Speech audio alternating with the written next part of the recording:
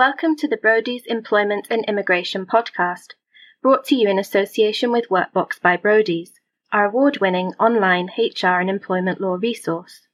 I'm Katie Spearman, a practice development lawyer in Brodie's Employment and Immigration team, and on today's episode, I'm joined remotely by employment law partner Fiona Herrell. Welcome, Fiona. Hi there, Katie. So back in January, we published our HR to-do list for the year ahead, but little did we know that coronavirus was about to arrive in the UK, bringing with it new challenges for employers. With that in mind, on today's episode, we will be discussing what your revised HR to-do lists might look like for the remainder of 2020. We will start with furlough and the coronavirus job retention scheme. Fiona, perhaps you could set out what employers who have furloughed employees need to be considering in the coming weeks and months. Thanks, Katie. Yes, so if you've furloughed employees and are relying on grants being made available under the job retention scheme, you're definitely going to want to think about how long employees will remain furloughed for. Now, the scheme has been extended till the 31st of October 2020, but obviously on Friday evening we had the Chancellor's announcement, so we now have a bit more detail about what the scheme is going to look like in the coming weeks and months. For starters, we now know it's going to be possible for you to bring furloughed employees back to work part-time while still claiming under the scheme, and that's going to be operational from the 1st of July, which is a month earlier than we were originally anticipating. And if you're going to do that, you're going to need to agree the changes with the employees and also confirm the agreement in writing in order to be eligible under the scheme. So that's something that will take a little bit of planning in advance. If employees are going to come back and do some work for you part-time, you'll be responsible for paying their normal salary that they would be entitled to under their contract of employment for the hours that they work, but the scheme will continue to cover the hours the employee isn't working for you, so when they're still furloughed. We haven't seen the detail yet of how these calculations will be undertaken, but we expect that there will be some tricky calculations to be done, so preparing for that as well will be key. I think it's also worth highlighting that employers will only be able to bring furloughed employees back to work where either home working is an option or the workplace is permitted to open in line with relevant government guidance. Absolutely. Any decisions about bringing furloughed employees back to the workplace will require careful planning and consideration. It's also really important to mention that if you have not already furloughed employees, but this is something you want to do or you may want to do, you should be looking into this now. And the reason for that is that from July onwards, it will only be possible to furlough employees who have already been furloughed for a full consecutive 3-week period prior to the 30th of June. What this means is that employers can only claim under the scheme in respect of employees who were furloughed for the first time on or before the 10th of June. So that's a deadline. And so if you're thinking about furloughing employees and you haven't done so already, you really need to start thinking about that now. That's right. And at the end of last week, we also found out more details on when employer contributions towards wage costs will increase under the scheme. A new taper requiring employers to contribute to furloughed salaries will be brought in from August. You can find out more detailed information on the taper amounts and dates, as well as the latest changes in our recent blog, which I'll put a link to in the podcast show notes. I'd also just add that Tony Haddon and Will Rollinson from the team will be hosting a webinar on this on Thursday, the 4th of June. So if any listeners would like to find out more, then they should sign up for that webinar. Definitely. And next on the to-do list is the issue of holiday entitlements and how employers should try to manage when holiday is taken, which has been the subject of much discussion over recent months, hasn't it, Fiona? Yeah, we know that a lot of clients have been thinking about holidays, and in particular holidays for furloughed staff. And there's been a question mark about whether you can require employees to take annual leave during furlough leave. Now, we do have government guidance on this, which suggests that you can require workers to take annual leave while furloughed, provided that you give the required period of notice under the working time regulations.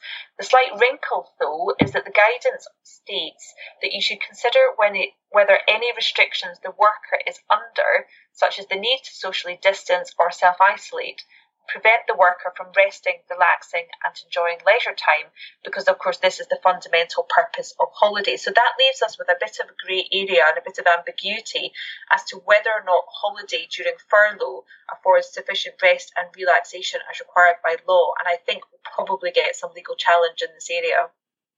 There's also been legislative change in relation to the carryover of holidays to enable workers to carry forward up to 4 weeks of their statutory holiday entitlement into the next 2 holiday years, immediately following the holiday year in which it was due. But that is only if it was not reasonably practicable for them to take the holiday as a result of the effects of coronavirus. So HR teams will need to consider if this can be relied upon in the context of their business and in the context of the individual employees in question. I think, like you say, holidays are a tricky issue for employers at the moment, as they appreciate that current circumstances mean employees are unlikely to be able to use their holidays in the ways they usually would, for example, trips abroad or doing activities that they enjoy. But it's just not going to be possible for everyone to take holiday at the end of the year or once restrictions have been eased. Absolutely. It's all going to be about striking the right balance, isn't it? And what we've seen from lots of the clients that we're working with is that the HR teams are communicating with their employees about holidays. So thinking about things like reminding them of the days that they've got left, as well as letting them know that holiday can be taken during furlough and that it can also be taken to help with caring responsibilities, for example. All of that might help. Yes, exactly. So turning now to another topic, which is home working. And this has been another huge adjustment for many employers. And as social distancing restrictions remain in place, it's likely home working will continue, particularly for office-based staff, in the coming months. So continuing to effectively manage home working will be key for HR teams this year. Definitely. And one way of setting out the arrangements that will apply to home workers is obviously to have a home working policy if you don't have one already, and that would typically cover matters such as insurance, equipment, expenses, data security, and even if you don't envisage home working being continued longer term, I'd recommend putting in place a temporary home working policy. It's also really important to remember that employers have a duty to protect the health, safety and welfare of home workers so far as is reasonably practicable. So if you do have staff working from home, you must consider regularly what action you need to take to satisfy your health and safety obligations. Now that might not just sit with HR, it's likely to sit with your health and safety colleagues too, but it's something definitely to have on your radar. Yes, absolutely. And you'll also want to ensure that you review your other policies and update them to reflect new arrangements or working practices that you may have put in place. For example, you may need to amend disciplinary and grievance policies to include a section explaining what the process will be where hearings are to take place via video conferencing. And I think, Katie, it's also worth mentioning that employees who have been working remotely and or who have adjusted their working hours or working patterns may well want to make these arrangements permanent. So it's likely that HR teams will be dealing with an increased number of flexible working applications. So it would be a good opportunity now just to refresh memories as to what the statutory process is in relation to flexible working applications, and also the prescribed business reasons that you can use if you're going to refuse an application. Just remember, though, that the applications should be considered in light of the arrangements that have been in place during lockdown. Yes, some employees may have found that changes to their work arrangements, although imposed by coronavirus, have actually made a positive impact, and they may be keen to carry these on in the longer term. However, on a separate note, not all employees are going to be as content. They may not agree with the approaches their employer has taken, or indeed plans to take, particularly as we move towards a return to the workplace and the numerous obstacles which employers will need to try to navigate with staff. As a result, we anticipate there might be an increase in employee complaints and challenges. Absolutely. I do think it's likely that HR teams are going to be dealing with an increase in grievances, whistleblowing and health and safety complaints. Now, obviously, most employers will have processes in place for dealing with grievances and whistleblowing complaints already, but HR teams will want to consider how to best handle health and safety concerns so that these can be closed out as quickly as possible. It's also important to highlight that the time limits for responding to an employment tribunal claim have not been extended as a result of the pandemic, notwithstanding the fact that many businesses have been ordered to close. The normal procedure for seeking an extension will continue to apply. And just on the point of employee relations and potential challenges, Katie, the trade unions have been very vocal around the health and safety of their members, as well as the use of the job retention scheme and the protection of jobs post-crisis. So it's likely employers will need to manage industrial relations more closely than they perhaps have had to in the past. Engaging with union representatives at an early stage will be crucial, and in a non-unionised workplace, it may be beneficial to introduce workplace forums or some sort of consultation committee if one doesn't already exist. Yes, and we actually have a blog about the benefits of electing a standing body of representatives, and I'll put a link to that in the show notes if you want to take a look. So we've mentioned that workplaces have already seen a lot of change, but further change may be afoot for many businesses as part of their business continuity planning exercises. Yes, many employers are having to look at making fundamental changes to their business in response to the impact that coronavirus has had. That may include things like changing terms and conditions of employment, undertaking redundancy and restructuring exercises, and outsourcing services to a third-party service provider. It's important that any process which may result in the termination of employment is fair and transparent in order to manage the risk of legal challenge. Employers will also need to bear in mind their collective consultation obligations that will normally require 30 or 45 days of consultation depending on the number of people involved, and they may be triggered in the context of a redundancy or a restructuring exercise, but also as a result of a proposal to change terms and conditions of employment.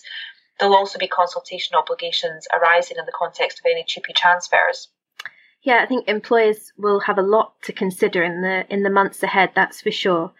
We're hosting a webinar on redundancy and restructuring next Wednesday, so that's one to look out for if you want to hear further practical advice on those topics.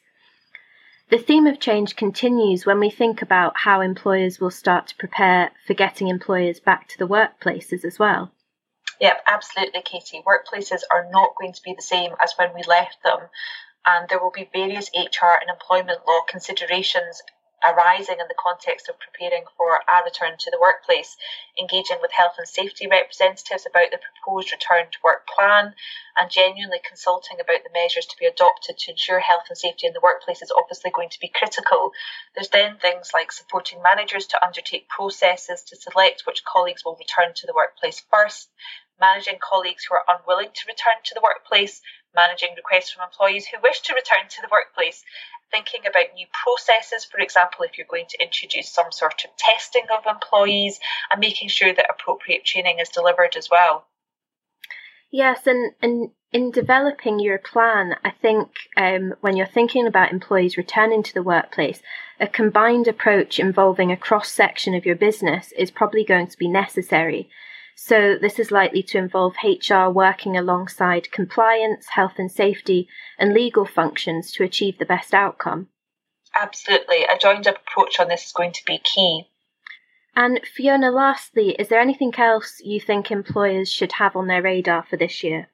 Thanks, Katie. Just one last point from me would be in relation to immigration. Obviously, coronavirus has dominated the news and been at the forefront of employers' minds, but immigration is still a key agenda item for employers in preparation for the UK's new points-based immigration system and also the Brexit deadlines. Employers who do not already have a sponsor licence are likely to need one if they employ either medium or highly skilled workers. EU nationals coming to the UK from the 1st of January 2021 will require sponsorship by a licensed employer. So what we're recommending is that employers apply for a licence no later than the summer of 2020, as there may be delays in processing times.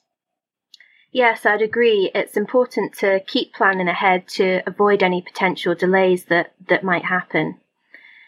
So that brings us to the end of this episode. Thanks to Fiona for her expert insight, and thank you for listening. For a summary of the key takeaway points from today's episode, you can read Fiona's helpful blog, which I've linked to in the show notes, along with sign-up details for our upcoming webinars. Workbox by Brodie's users can also access FAQs and resources in relation to many of the topics which have been discussed during the podcast. To find out more about Workbox or to sign up for a free trial, click the link in the show notes. Also, our dedicated Workbox coronavirus FAQ pages are currently available to everyone via the Brodie's COVID-19 hub on our website, www.brodies.com.